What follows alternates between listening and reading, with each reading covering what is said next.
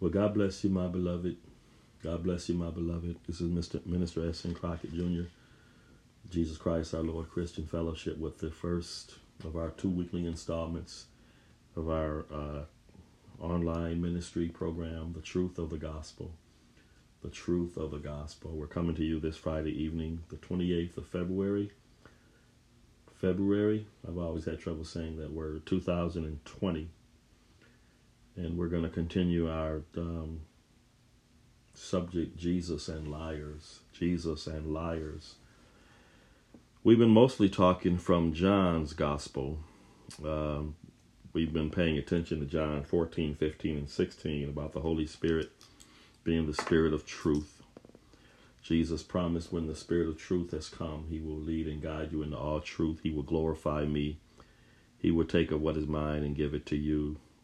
So we've been mostly in John 14, 15, and 16. He calls the Holy Spirit the Comforter, one who walks beside us. Of course, he's within us, but he walks with us, leads us and guides us into all truth. I'm going to spend a little bit of time tonight, as I have previously, in John chapter 8. I talked last week about the beginning of John chapter 8, where Jesus dealt with the woman who had been taken in adultery, and how the critics came and tried to trap Jesus by using the woman's adulterous situation. But I said they were walking in a lie because they didn't bring the man. They brought the woman. And I said the law of Moses in several places said that both the man and the woman were to be stoned if found in an adulterous relationship. They brought the woman to Jesus. They didn't bring the man. And Jesus knew that they were trying to trap him. And then he said, after he ignored them for a few minutes or for a while, he said, "He who is without a sin among you, let him first cast the stone at her." And the Bible says they all began to file out of the place where they were, beginning at the oldest. And I said there are several possibilities why the oldest left first. One could be a cultural possibility, meaning it could have been a matter of respect that the oldest one left the room first, or it could have been the oldest one had the most sins that he was condemned of, when Jesus said, "He who is without sin among you, let him first cast a stone." All right, so we dealt with that, and I want to come tonight in Jesus. I want to stay in John for a little bit. I want to go to John 8 and 31. Let's pray. Father, in the name of the Lord Jesus Christ, we thank you just for the privilege of mentioning your name, the name of your Holy Son, Jesus Christ, our Lord and Savior, to whom be glory, power, majesty, and dominion, both now and forever. We ask, Lord, that you open the eyes of our understanding, that we may understand your good, acceptable, and perfect will. We ask, Lord God, that as a result of this teaching and preaching all over the world, that fruit and gifts of the Holy Spirit will be manifested according to your good, acceptable, and perfect will. We ask that you bless your people to not only be hearers of your word, but doers. Blessed be your name forever. We thank you just for the privilege of mentioning the name of your Holy Son, Jesus Christ, to whom be glory, power, majesty, and dominion, both now and forever. Amen. John 8:31, to the Jews who had believed him, Jesus said, and this is very important here, you need to get all of this passage here, "If you hold to my teaching, you are really my disciples. Then you will know the truth, and the truth will set you free." They answered him, these are his critics. Let's see. Go back to 31. To the Jews who had believed him, Jesus said, "If you hold to my teaching, you are really my disciples. Then you will know the truth, and the truth will set you free." They answered him, "We are Abraham's descendants and have never been slaves of anyone. How shall you say we shall be set free?" Now that wasn't true. They said, "We are Abraham's descendants and we've never been slaves of anyone." That's not true. I don't know how they could say that when the Jews had been in slavery to the Egyptians, to the Assyrians, and to the Babylonians. I don't understand that, unless they were talking about them in particular. And if they were talking about themselves in particular, they had been enslaved. They were currently at that time, they were enslaved to the Romans. So you had the Egyptians, the Assyrians, the Babylonians, and the Romans. But they said, we are Abraham's descendants and have never been slaves of anyone. How can you say we shall be set free? But Jesus was talking about not political freedom, but spiritual freedom. Very truly, I tell you, everyone who sins is a slave to sin. Now, a slave has no permanent place in the family, but a son belongs to it forever. So if the son sets you free, you will be free indeed. Satan doesn't want you to know that because he's a liar. He wants to keep you in bondage. A slave has no permanent place in the family, but a son belongs to it forever. That's why the Bible calls us the sons of God. We are joint heirs with God. We are heirs of God and joint heirs with Jesus, etc. And it says that in Romans chapter 8. So if the son sets you free, you will be free indeed. Jesus said, I know that you are Abraham's descendants. In other words, he was acknowledging their Jewishness. I know you're Abraham's descendants, yet you are seeking for a way to kill me because you have no room for my word. They were Abraham's descendants biologically, but Jesus said, you're not really walking in covenant with God because you're seeking to kill me, the Messiah. I know you're Abraham's descendants because they were trying to depend on the fact that they were the descendants of Abraham. That's why John had to tell them. John the Baptist said, and if you go back to Matthew 3, John the Baptist said, think not to say within yourselves, we have Abraham as our father, for God is able of these stones to raise up children unto Abraham. So John was saying, and Jesus is picking up on that same thought. John was saying, you're not going to be able to depend on your lineage, your Jewishness, to make you acceptable in God's sight. Think not to say within yourselves that we are the children of Abraham, for God is able of these stones, John the Baptist said, to raise up children unto Abraham. Remember, there was a time in the wilderness when the Lord said to Moses, step aside, Moses, I'm going to destroy this whole nation and raise up another nation that you can lead. And then Moses made intercession as a type of Christ. He made intercession for the children of Israel, and God didn't destroy them. So we kind of see that here, where John the Baptist said, God is able with these stones to raise up children unto Abraham. And then we see Jesus in John chapter 8. I know you're Abraham's descendants, yet you are seeking to kill me because my word has no place in your heart.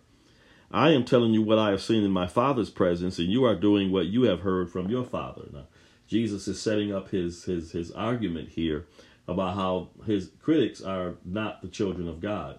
Biologically, they're Abraham's children, but spiritually, covenantally speaking, Jesus is setting up the argument to say, y'all not children of God. They said Abraham is our father. Jesus said if you were really Abraham's children, you would do what Abraham did. As it is, you are looking for a way to kill me, a man who has told you the truth that I heard from God. You hear that? Jesus is juxtapositioning the truth from a lie. As it is, you are looking for a way to kill me, a man who has told you the truth that I heard from God. Abraham did not do such things. You are doing the works of your own father. Jesus is laying that foundation. He's going to spring a booby trap on him. He's going to spring a booby trap on him in a few minutes. Here it comes. The Jews said, we are not illegitimate children. They protested. The only father we have is God himself. Jesus said, if God were your father, you would love me. For I have come here from God. I have not come on my own. God sent me. Why is my language not clear to you? Because you are unable to hear what I say. Then he springs the booby trap on them. John 8:44, you belong to your father, the devil. And you want to carry out your father's desires. He was a murderer from the beginning and not holding to the truth, for there is no truth in him. When he lies, he speaks his native language. This is the NIV. When he lies, he speaks his native language. Jesus called Satan a liar. That's why the name of this message is Jesus and Liars. When he lies, he speaks his native language. Glory to God. That's why I said Jesus couldn't pastor a lot of churches today because he wasn't politically correct. He called these Jews in the book of Revelation, he called these unbelieving Jews who were persecuting his people, he called them the synagogue of Satan. Glory to God. Woo! When he lies, he speaks his native language, for he is a liar and the father of lies. Yet because I tell you the truth, you do not believe me. Can any of you prove me guilty of sin? Of course they couldn't, because he had no sin in him. If I am telling you the truth, why don't you believe me? Whoever belongs to God hears what God says. You hear that? He's letting them know, you're Abraham's children, but you're not in covenant with God. Because if you were, you would love me. Whoever belongs to God hears what God says. The reason you do not hear is that you do not belong to God. He told them, you don't belong to God. I know you're Abraham's children, but that's where it stops. And John the Baptist, go back to John the Baptist. John the Baptist said, the axe is laid at the root of the trees. Every tree that does not bring forth good fruit will be cut down and cast into the fire. Good fruit cannot be based on self-righteousness. That's why John said, don't depend on your Jewishness. John the Baptist said, don't depend on your Jewishness for you to be righteous with acceptable with God. Then Jesus picked up on that same thought here in John chapter 8. I know you're Abraham's children, but you're not really the children of God because you seek to kill me, the Messiah, the Son of God. Every time he said he was the Son of God, the Jews picked up stones to stone him because they knew what that meant. To say he was the Son of God meant that he was saying he was divine. Son of God is based on their unique relationship. And then Paul picked up on that same thought in Romans. He said, brethren, my heart's desire and prayer for Israel is that they might be saved, for I bear them record. They have a zeal of God, but not according to knowledge. For they go about to establish their own righteousness. They have not submitted themselves to the righteousness of God. And then Paul says, he explains that verse by the next verse. He says, Christ is the perfect fulfillment of the law. The King James would say he's the end of the law. That means the fulfillment, right? The end of something is its fulfillment. Christ is the end of the law, the perfect fulfillment of the law to all who believe. He said, the Jews have a zeal of God. I bear them record. I used to be one of them as far as persecuting the church. I had a zeal of God, but it wasn't according to correct knowledge. I went about to establish my own righteousness, but I had not submitted myself to the righteousness of God until the Lord stopped me on the Damascus road. And then Paul further picked up on that thought in Philippians chapter 3, where he says, I was a Jew of the Jews and a Hebrew of the Hebrews, but those things that were gained to me, I counted loss for the excellency of them. So Paul and Jesus and John the Baptist, that's why the Word of God, if you really study it, you can see that there's a unity there. And I know people say there are contradictions in the Bible. Don't pay attention to them. Those people don't study the Word of God. They'll take a couple of verses of Scripture here and there, and then they'll criticize. There are no contradictions in God's Word, not if you base the Word of God on correct understanding. It's perfect unity. Perfect unity. Perfect unity. God's Word is in perfect harmony. There are no contradictions. No, the people who say that, they haven't really studied God's Word. Okay. All right, but that's another subject for another day. So, Jesus said to these unbelieving Jews, I know y'all Jewish, but you don't believe in me. And because you don't believe in me and you're trying to kill me, the fact that you're trying to kill me means that you're in league with somebody else.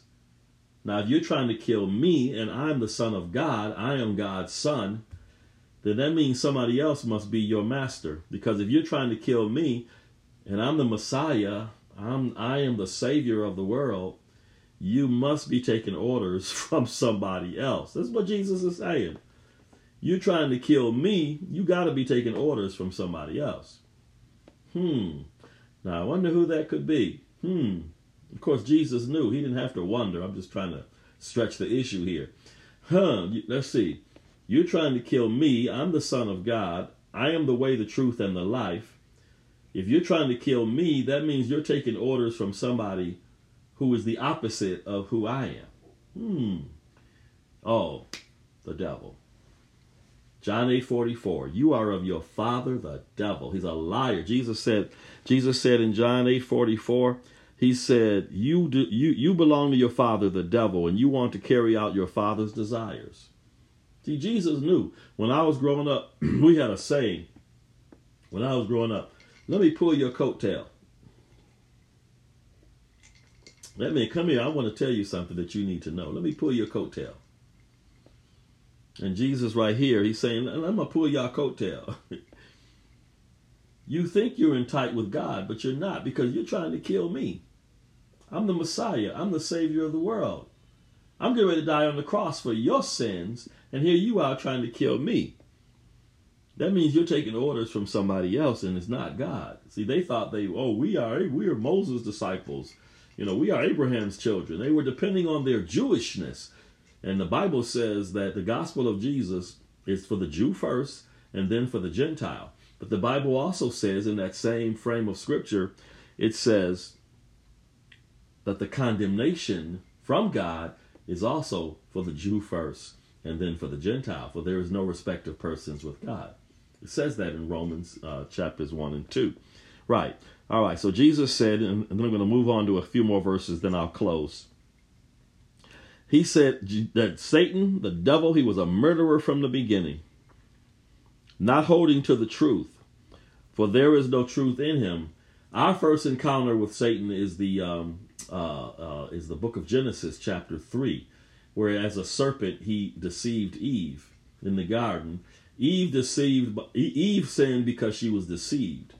She even said it herself, the devil deceived me, the serpent deceived me, and I did eat the fruit of the tree of knowledge of good and evil. Adam was not deceived. Adam sinned willfully. Let me say that again. Eve was deceived. It says it in Genesis 3. She admitted herself, the serpent deceived me, and I did eat. Adam was standing right there next to her. Adam sinned willfully. And those are basically three ways you can sin. You can be deceived, as so many people are. You can sin willfully, you know the truth, and you do what you want to do anyway. And then the Bible in the Old Testament and in the law speaks of unintentional sins. There are unintentional sins. But basically, to sin willfully and to sin by being deceived, those are two basic ways that you can sin against God. The Jews here, they were both deceived, but they were also sinning willfully. They willfully did not want to accept Jesus as the Son of God because he did not fit their paradigm of what the Messiah, of what they thought the Messiah should be, or who they thought, I should say, the Messiah should be. A Jewish carpenter, a son of a carpenter from Nazareth? Are you kidding? Nazareth? What? They even said themselves, no prophet. Search the scriptures. They said themselves. They were speaking to Nicodemus. They said, no prophet comes out of Galilee. He can't be the man. No, there's no prophet coming out of Galilee. Well, actually, yeah, at least one other prophet did come out of Galilee. It was Jonah. Jonah was a prophet. Jesus said himself, I'm not going to give you any more signs except the sign of Jonah the prophet. Meaning Jesus said, I'm not giving you any more signs except my resurrection. For as Jonah was in the belly of the whale 3 days and 3 nights, so shall the Son of Man be in the heart of the earth. Jonah was out of Galilee. So when they said no prophet come out of Galilee, they were wrong. They thought they knew the scriptures, but they didn't. All right. So anyway, Satan is a liar. And because he's a liar, he seeks to deceive people. So they will stay in his lie, live in his lie. The Bible says, and I talked about the scripture, I think it was last Sunday. The Bible says, if our gospel be hid, it is hid to those who are lost. You hear that? Paul said in 2 Corinthians 4, 3 and 4, if our gospel is hid, or hidden, it is hidden to those who are lost, in whom the God of this world, Satan, he has blinded the minds of those who don't believe. He has blinded the mind. You were that way at one time. I was that way. We were blind. We were blind to the truth. Somebody come and try and talk to you about Jesus. You didn't want to hear it. You were blinded by Satan. I was the exact same way. I was blinded by Satan. I had my own righteousness. Remember, Paul said, the Jews have a zeal of God, but not according to correct righteousness, for they, being ignorant of God's righteousness, they've gone about to establish their own righteousness. But Christ is the fulfillment of the law and the prophets. He is the perfect fulfillment of the law and the prophets. He said himself, Jesus said, I didn't come to destroy the law and the prophets, but to fulfill them. And so you were blind at one time. Remember when you were blind, before you got saved? I was blind at one time. The initial people who tried to come and talk to me about Jesus, I rejected the gospel. God could have cut me off right there. But because we're living in an age of grace, his grace endured. Because we're living in an age of grace. A lot of stuff that God is allowing to go on today is because we're living in the age of grace. A lot of people wondering, why ain't God, slap Donald Trump, upside the head and stuff like that. We're living in an age of grace.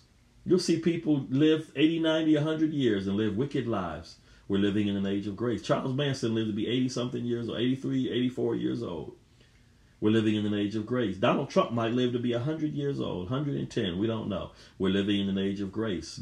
We're living, for the last 2,000 years, we've been living in what's called the dispensation of grace. So you're going to see a lot of things go on, and you're going to wonder, God, did you not see that? Did you not see that wickedness over there? God sees it. God, did you not see that Holocaust in Nazi Germany? God, you didn't see that? Did you not see the way they treated those people in Africa? Lord, you didn't see what happened there with that Atlantic slave trade? You didn't see that, Lord? God, didn't you see the way they treated Martin Luther King? Shot him. John F. Kennedy, Bobby Kennedy, Malcolm X, Medgar Evers. In the 1960s, you had 5 political assassinations in a matter of 5 years. Imagine that today. In 5 years, you had 5 major political assassinations. Medgar Evers, 63. John F. Kennedy, 63. Malcolm X, 65. Martin Luther King, 68. Bobby Kennedy, 2 months later, 68. 5 major political assassinations in 5 years. Just imagine that today, if you had 5 major political assassinations. I'm just showing you. God sees all of this. And a lot of people will say, where's God? Where, if there's a God, where was God? God sees all this. But he has his own plan, and God has his own fullness of time.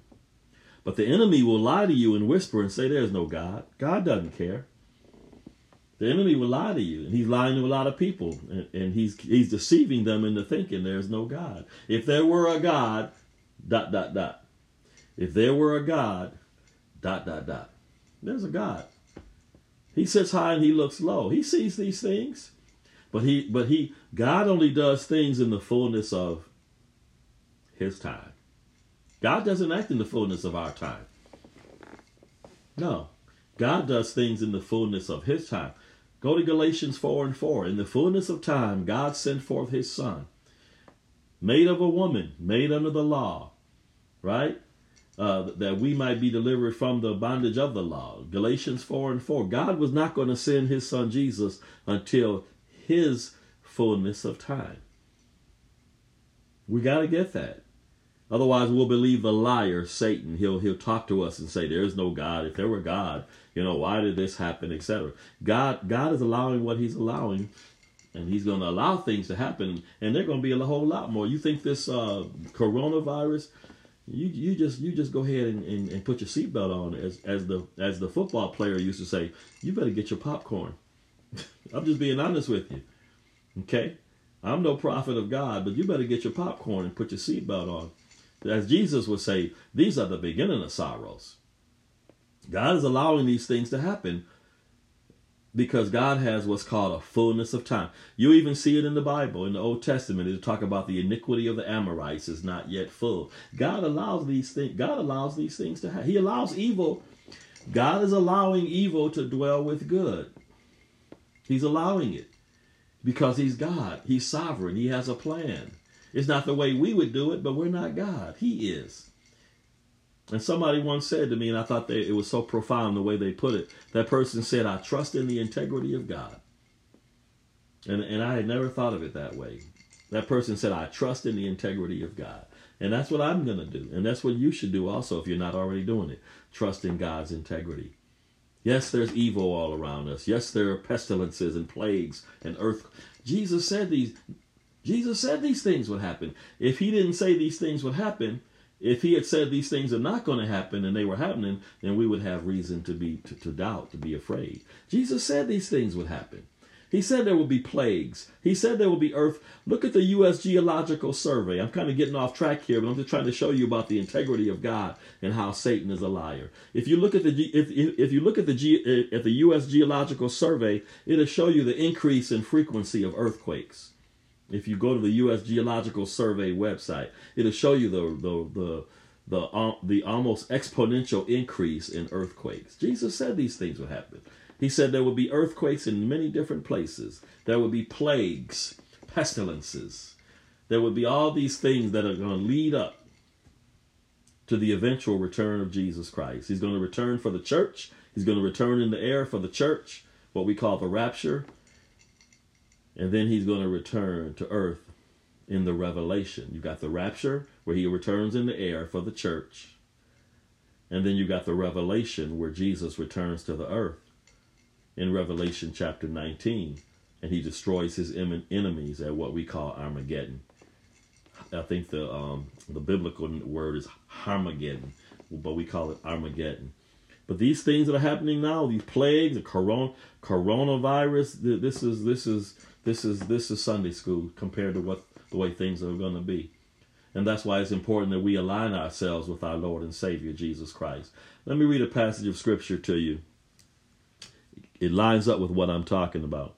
Listen, it lines up with the fact that there are people who are being deceived by Satan, and they refuse to accept the love of God that they might be saved.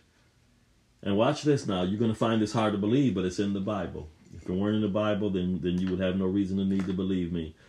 Because these people refuse to believe the gospel, the Bible says, I'm going to show it to you, the Bible says God will send them a strong delusion that they would believe a lie. It's in the Bible. If it weren't in the Bible now, I wouldn't say it. You even saw an example of it in the Old Testament. There was a battle, and I haven't looked at the scripture, so I don't know all the details, but there was a battle, and God said, he was in heaven, and God said, who will go out and be a lying spirit for me? It's in the Bible. It's in one of the books of the Kings, like 2 Kings, 1 Kings. Look it up. And a lying spirit came up to the throne of God and said, I'll go, and I'll be a lying spirit in that person's mouth. It's in the Bible. If it were not in the Bible, I wouldn't say it. And God said, go. And that lying spirit went to the earth and became a lying spirit in that particular person's mouth. Again, I don't know the exact chapter and verse, but it's in the Old Testament. It's in one of the books of the Kings. It's either 1 Kings or 2 Kings. And God said, who will go and be a lying spirit? Glory to God. Oh. You know you're in bad shape when God sends a lying spirit to deceive you, to get rid of you. And the lying spirit said to God, I'll go and be a lying spirit. I don't know if he was in the mouth of a false prophet or the mouth of one of the kings. I can't remember, but you look it up. Now I'm going to take you to a scripture that relates to that, and then we'll close shortly after that. Then we'll come together again on Sunday if you're not already obligated somewhere else. 2 Thessalonians. Talking about Jesus and liars, there was a false letter, epistle. There was a false letter circulating in the Thessalonian church. Fake news. Okay. There was a false letter circulating in the Thessalonian church, claiming to have been from Paul and his people. You see that, devil? You see that, devil? There was a false letter circulating in the Thessalonian church, claiming to have been from. That's why you'll see at the end of Paul's letters, some of them will say the signature of Paul, of me, Paul. You know, my own signature. I don't know if he dictated his own letters because he may have had bad vision, bad eyesight. And one of his associates may have dictated his epistles. I think Paul had bad eyesight. I'm thinking, I'm not saying that for sure, but I think Paul had bad eyesight. It's possible he was blinded on the road to Damascus by Jesus. He was blinded, and it's possible he never did regain all of his sight. You know, when he did regain his sight, remember he fasted for 3 days. Ananias laid hands on him. He fasted for 3 days, and he was baptized. He received his sight. It's possible all his sight didn't come back. I'm saying it's possible. I'm not saying that scripture. But I do know he was blinded on the road to Damascus because he looked up, he saw the glory of the Lord Jesus Christ. He saw the Shekinah glory. It was like looking directly into the sun, and he was blinded. And then he received his sight again on the third day after Ananias laid hands on him. It's possible he didn't get all that sight back. I'm saying possible. I didn't say that's what it is. All right. But so it's possible if he had bad eyesight for that or another reason, age or whatever the reason was, that he had other people dictating his letters. And so there were forgeries, there were forged letters going around saying, okay, Paul wrote this. Pseudo, the word pseudo means like false, like a pseudonym is a false name. Okay, so you had people going around saying, okay, these false apostles were claiming to, write these letters and putting Paul's name on there. Yeah. Paul says, and he's going to deal with this issue right here, and then we'll close after I deal with this. Now, we request you, brethren, this is the New American Standard. Okay, I'll read the New American Standard. Now, we request you, brethren, with regard to the coming of our Lord Jesus Christ and our gathering together to him. Watch this. That you not be quickly shaken from your composure or be disturbed either by a spirit. You hear that? Or as a message or a letter as if it came from us. See, there were people putting out false letters saying that it was from Paul. Paul said, y'all lying. Paul said, that ain't from me. To the effect that the day of the Lord has come. There were lies going around saying that the day of the Lord had already come. In other words, there was a lie going around saying that they were already in the tribulation. Period. The day of the Lord. That's spoken of in the Old Testament. Malachi and Isaiah and Zechariah, Ezekiel and Daniel. The day of the Lord. That day of wrath. Who's the guy? What's the one about he shall pour out his spirit on all flesh? What prophet is that? I can't remember what prophet that is, but it's in that chapter also. Right. The days will come, I'll pour out my spirit on all flesh. Your sons and daughters will prophesy. Who is that? Joel. Yeah, Joel. Yeah. So Paul is saying there's a lying spirit. Somebody lying on us. Well, who's behind that? You know who's behind that. Satan. Paul said that you be not quickly shaken from your composure or be disturbed either by a spirit. You hear that? That's why the Bible says believe not every spirit, right? Or a message or a letter as if from us to the effect that the day of the Lord has come. Paul said, let no one in any way deceive you, for that day, the day of the Lord, that great day of God's wrath, will not come unless the apostasy comes first. Apostasy means falling away from the faith. Unless the apostasy comes first. And the man of lawlessness is revealed. Who's the man of lawlessness? You know who he is. You know who that is. It's the Antichrist. It's the Antichrist. It's 666. The Antichrist. Unless the apostasy comes first and the man of lawlessness is revealed. He's going to be revealed. Now, many of us believe the church will not be here, that the church will be raptured before the man of lawlessness is revealed. But there are many brethren, many great Christians and good Christians who don't believe that the church will be raptured first. And we don't, slap each other in the face over that. But Paul said that day will not come unless the apostasy comes first and the man of lawlessness is revealed, the son of destruction. The son of perdition, the King James would say. Watch this. Who opposes and exalts himself above every so-called God or object of worship. The Antichrist is going to sit, watch this now. The Antichrist is going to sit in the rebuilt Jewish temple. The temple has to be rebuilt. It's gone. Remember, the temple was destroyed in 70 AD by the Romans, by Titus and the Roman legions. So the Jewish temple is going to be rebuilt one day. How they're going to do it, I don't know, because the Muslim Dome of the Rock is sitting there right now. I don't know how. I don't know. I have no idea, but it's going to happen. The Jewish temple is going to be rebuilt, and the Jews are going to resume their sacrifices. They're going to make a pact with the Antichrist, a 7-year agreement, and in the middle of the 7 years, the Antichrist is going to break the agreement, and he's going to sit and watch this now. Now, God tolerates a lot of stuff. I told you we're in the age of grace, 2,000 years of grace. The Antichrist is going to sit in the Holy of Holies. When he does that, God's going to say, "Oh, time's up."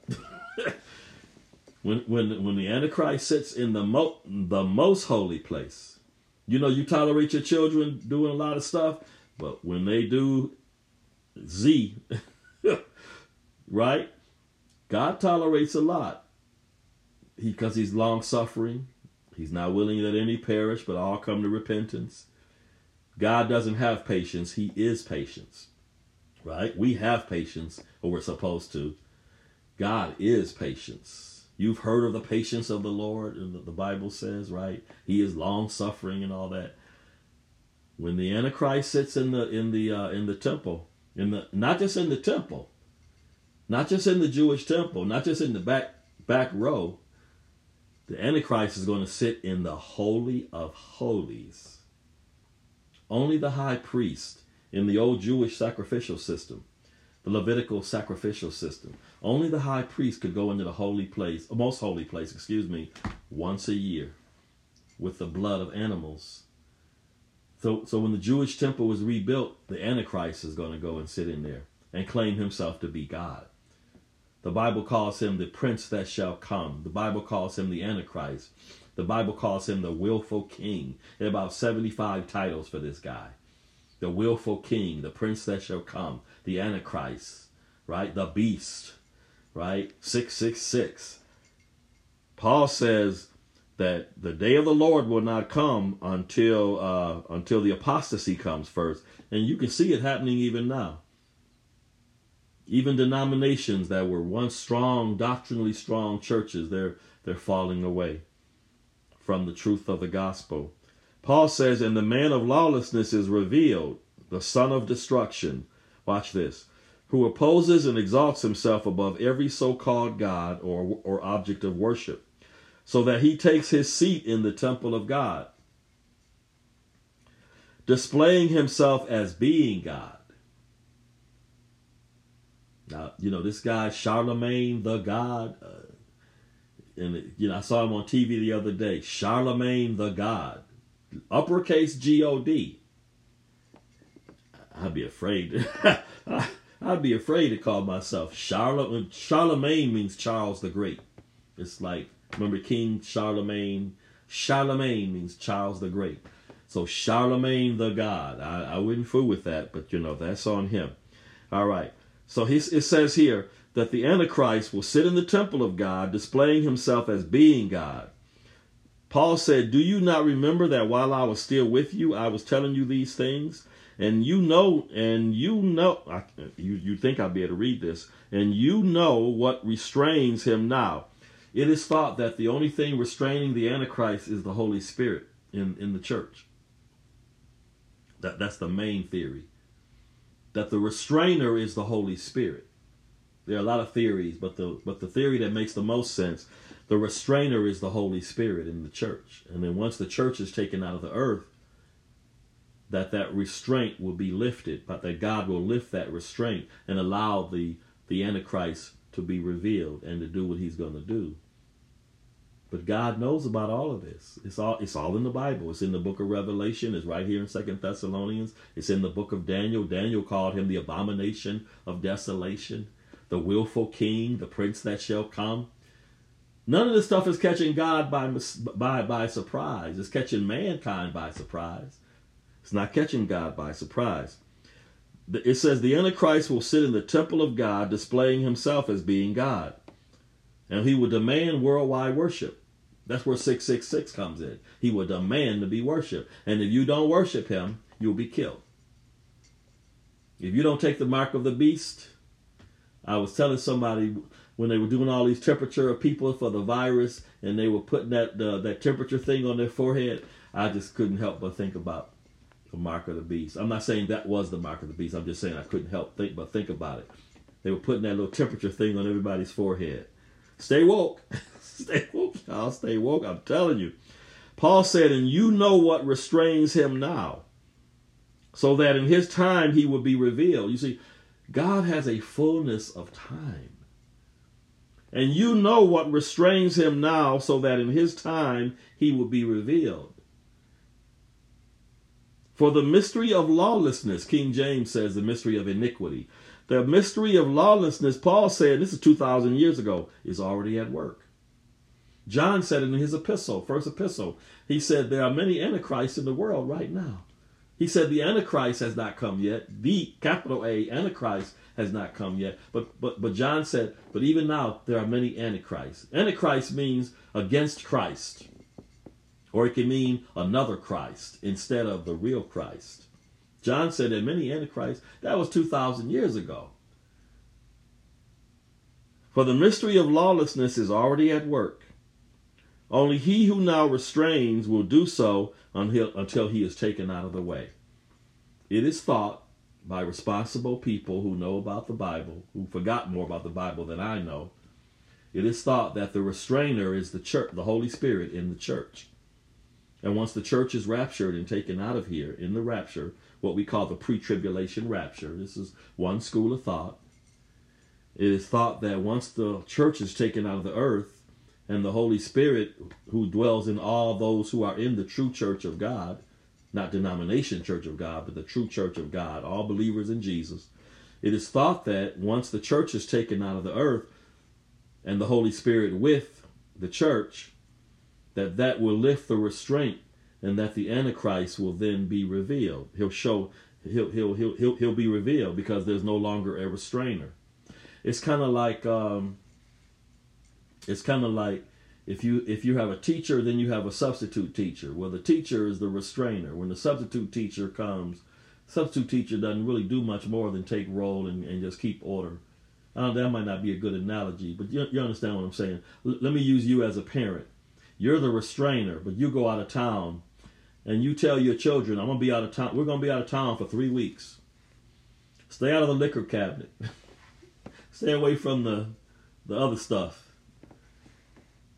If you think your children are not going to be tempted to you see, because you are the restrainer and you're gone. That's the best analogy I can think of. It is thought that the church, being filled with the Holy Ghost, believers, that the church is the restrainer, and once the church is taken away, then the Antichrist will be revealed. For the mystery of lawlessness is already at work. Only he who now restrains will do so until he is taken out of the way. Watch this. Then that lawless one will be revealed. See, God knows all this. Whom the Lord will slay. You hear that? Watch this. He's not going to slay him with armies of men, bullets, nuclear weapons. The Bible says the Lord is going to slay the Antichrist with the breath of his mouth. Oh my gosh. With the King James says the spirit of his mouth. The same mouth that said, let there be light. Let there be this, let there be that. Creation. Let the earth bring forth seed, etc. The Lord is going to slay him with the breath of his mouth and bring to an end by the appearance of his coming. Well, I like what the King James says. He will destroy him with the brightness of his coming. His glory, his Shekinah glory. That is, the one whose coming is in accordance with the activity of Satan. You hear that? That is, the one whose coming is in accord with the activity of Satan, with all power and signs and false wonders. The King James says lying wonders. Watch this now. Listen, because people are believing a lie, they won't believe the gospel, they won't believe in Jesus, they want to believe in all this other stuff. They want to say the Bible's just a book of lies. The white man, did this, and the white man doesn't have the intelligence to write the Bible. If the white man could write the Bible with his own intelligence, the white man would be superior to all, because no man with his own intelligence could write the Bible. How could a man write the Bible and predict something that was going to happen 700 years later, like Isaiah predicted that Jesus would come and be born of a virgin, and it happened 700 years later? No man has that mental ability. Only God knows the future. If man knows the future, it's because God told him the future.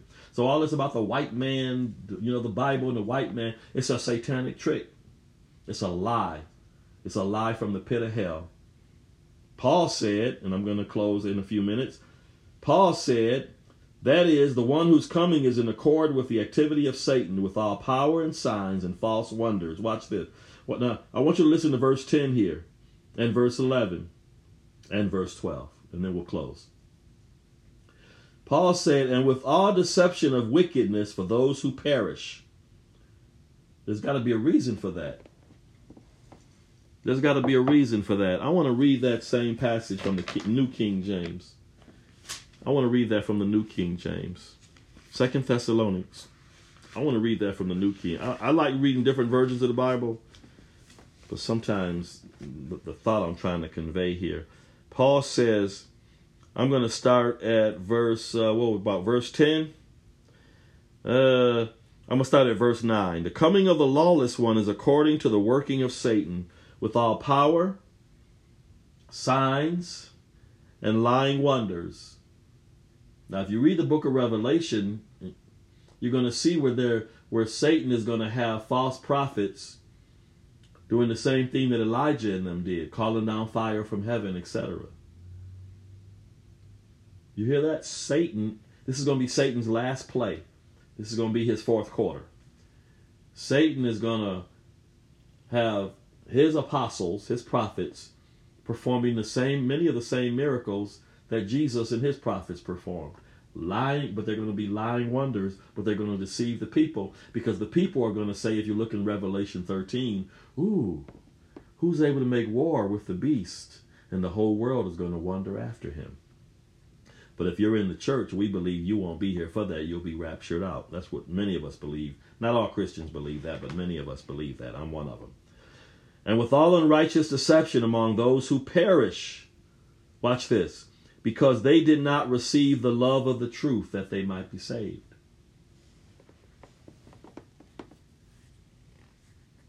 Satan is going to deceive millions of people. Reason? Because they did not receive the love of the truth that they might be saved. 2 Thessalonians 2:10. You need to chew on that scripture for a while. And with all unrighteous deception among those who perish. Perish as in eternally perish. Because they did not receive the love of the truth that they might be saved. They didn't receive the truth of the gospel. They wanted to live their own life. They wanted to follow Satan, the father of every lie. Let me read it again. And you have to ask yourself, do you come into this category? Paul said there will come a day when the Antichrist will rule the world temporarily. God is allowing it. We know God is allowing it because he's predicting it right here in his word, even before it happens. 2 Thessalonians chapter 2. And then you see the fulfillment of what's spoken of in 2 Thessalonians 2. You see the fulfillment of it in the book of the Revelation, especially when you get to chapters 6 and beyond. The coming of the lawless one is according to the working of Satan, with all power, signs, and lying wonders, and with all unrighteous deception among those who perish. That will be the opposite of those of us who are saved by God's grace through the blood of Jesus Christ, his dear Son. Because they did not receive the love of the truth. You went and tried to talk to them, and they said, that's the white man. That's the white man's God. I'm going to worship Allah. I'm down with Farrakhan. I'm down with Elijah Muhammad. I'm down with, Islam. I'm down with Buddhism, Hare Krishna, Confucianism. I'm down with the Black Israelites. I'm down with the Nubians. I'm not going to receive that white man's devil gospel, devil Bible. I saw somebody post on Facebook not too long ago. Pray for me. Somebody in my family is really going through, but I don't want any of you Jesus believing Christians to pray for me. Let me say that again, and then I'll close here. Somebody posted on social media recently, pray for me. There's a member of my family really going through some things. Oh, I don't want any of you Jesus believing Christians to pray for me. Now go back to 2 Thessalonians. With all unrighteous deception among those who perish, because they did not receive the love of the truth, that they might be saved. Now watch what Paul says in the 11th verse, for those of you who believe that God is just love and Jesus is just some man who looks like he's on his way to Woodstock. Verse 11, and for this reason, remember I told you about that lion spirit in the Old Testament, where God said, who will be a lion spirit? And the lion spirit came up to God's throne and said, I'll go. And God said, go. And the lion spirit went and became a lion spirit in the mouth of the prophet or the king. And I don't remember all the details, but it's in the Bible. For this reason, God will send them a strong delusion. Now, you know when God sends a strong delusion, you're in trouble. It's one thing for me to try to trick you. It's one thing for Satan to try to trick you. When God sends a delusion, you're in trouble. You're finished. Because if God sends a delusion, you're finished. But God is going to send a strong delusion to people who have already made up their minds that they're not going to accept the love. I'm going to tell you when the point of no return is. This is the point of no return, according to the scriptures. This is the point of, I can say this without being, being judgmental and how dare you judge. Here's the point of no return in the Bible. When you accept the mark of the beast, there's no return. Once you accept the mark of the beast in your forehead or in your hand or in your forehead, once you accept the mark of the beast, the Bible even says it in the book of Revelation. Once you accept the mark of the beast, there's no salvation. There's no repentance after that. You're finished. The Bible says in verse 11, and for this reason God will send them a strong delusion, that they should believe the lie, that they all may be condemned, who did not believe the truth. They wouldn't believe the truth of the gospel. They rather believe Islam, and they rather believe the Pope is God. And they rather believe in that the Dalai Lama is the Messiah. They rather believe a lie. They rejected the truth of the gospel. Some of your family members and co-workers might come in this category. God will send them a strong delusion that they should believe the lie, that they all may be condemned, who did not believe the truth. Paul keeps bringing up that word truth. They all might be condemned who did not believe the truth. Watch this. Watch this. They had pleasure in unrighteousness. There are people today who have pleasure in unrighteousness and they're masquerading as Christians. But the Bible says they've turned the grace of God into lewdness, into lasciviousness. And they say that they're Christians, but they have no intention of following Jesus Christ and living a life of a Christian. They have no intention.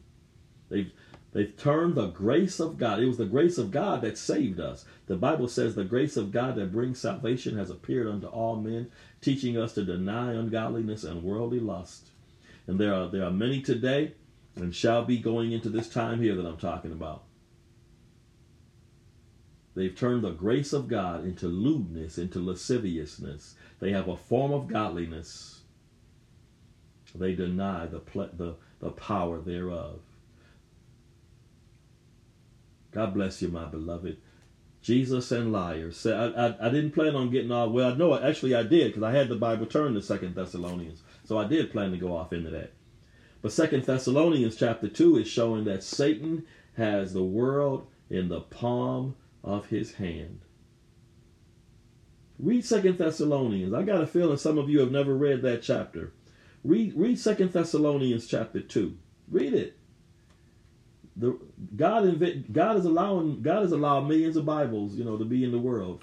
So, meaning God wants everybody. He wants the common people. We don't have to worry about having the mass said to us in Latin or the Greek. The New Testament is originally in Greek, and the Old Testament is originally, most of it is in Hebrew. But there are English Bibles, and millions of them online. Pick up your phone or your iPad. Read 2 Thessalonians chapter 2. I challenge you to read that chapter. It shows that Satan has the world in the palm of his hand. John said it in his first epistle. He said the whole world is under the power of the wicked one. People would rather believe the lie of Satan. 2 Corinthians 4:3-4. If our gospel is hid, it's hid to those who are lost, in whom the God of this world, Satan, lowercase G-O-D, in whom the God of this world has blinded the minds of those who believe not, lest the glorious gospel of Jesus Christ, the light of the glorious gospel of Jesus Christ, should shine unto them, and they should be saved. And then Paul says something very profound, and then I'll close. Paul said, for God, it is the God who commanded the light to shine out of darkness. He's talking about Genesis, when God said, let there be light. It's the God who commanded the light to shine out of darkness, who has shined in our hearts.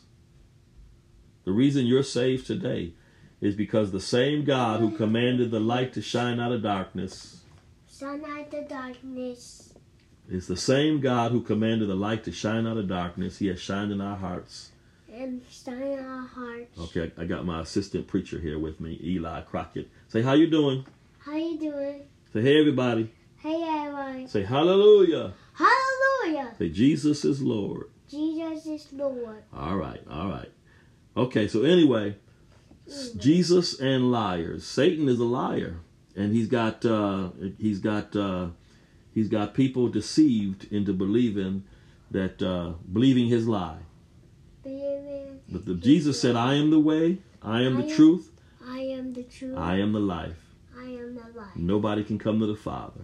Nobody can come to the Father. Except by me. Except by me. God bless you, my beloved. We're going to continue on Sunday morning, and if you're not already obligated to another ministry, we're going to come on Sunday morning at 10 a.m., and we're going to continue, as far as I know, we're going to continue talking about Jesus and liars. He is the way, he is the truth, he is the life. Nobody can come into the Father except by him. Let's pray. Let's pray. You want to go ahead? You want to pray, or you want me to pray? You can pray. I can pray. All right. Father, in the name of the Lord Jesus Christ, we bless you and we thank you. We glorify you. We praise you. We thank you for allowing us to mention your name, the name of your dear Son, Jesus Christ, our Lord, to whom be glory, power, majesty, and dominion, both now and forever. We pray, Lord, that as a result of this teaching and preaching, that fruit and gifts of the Holy Spirit will be manifested all over the world, Lord. We pray as a result of preaching and teaching all over the world, that fruit and gifts of the Holy Spirit would be manifested. And we pray, Lord, that we spoke the truth of the gospel to your people. We pray that you will bless them, build them up in the most holy faith. And we pray that if there are any who are not saved, we pray that they would come to know your dear Son, Jesus Christ, who died at the cross for our sins. And you certainly did raise him from the dead. Blessed be your name forever, Lord. Bless your people in every way possible. We pray for this nation.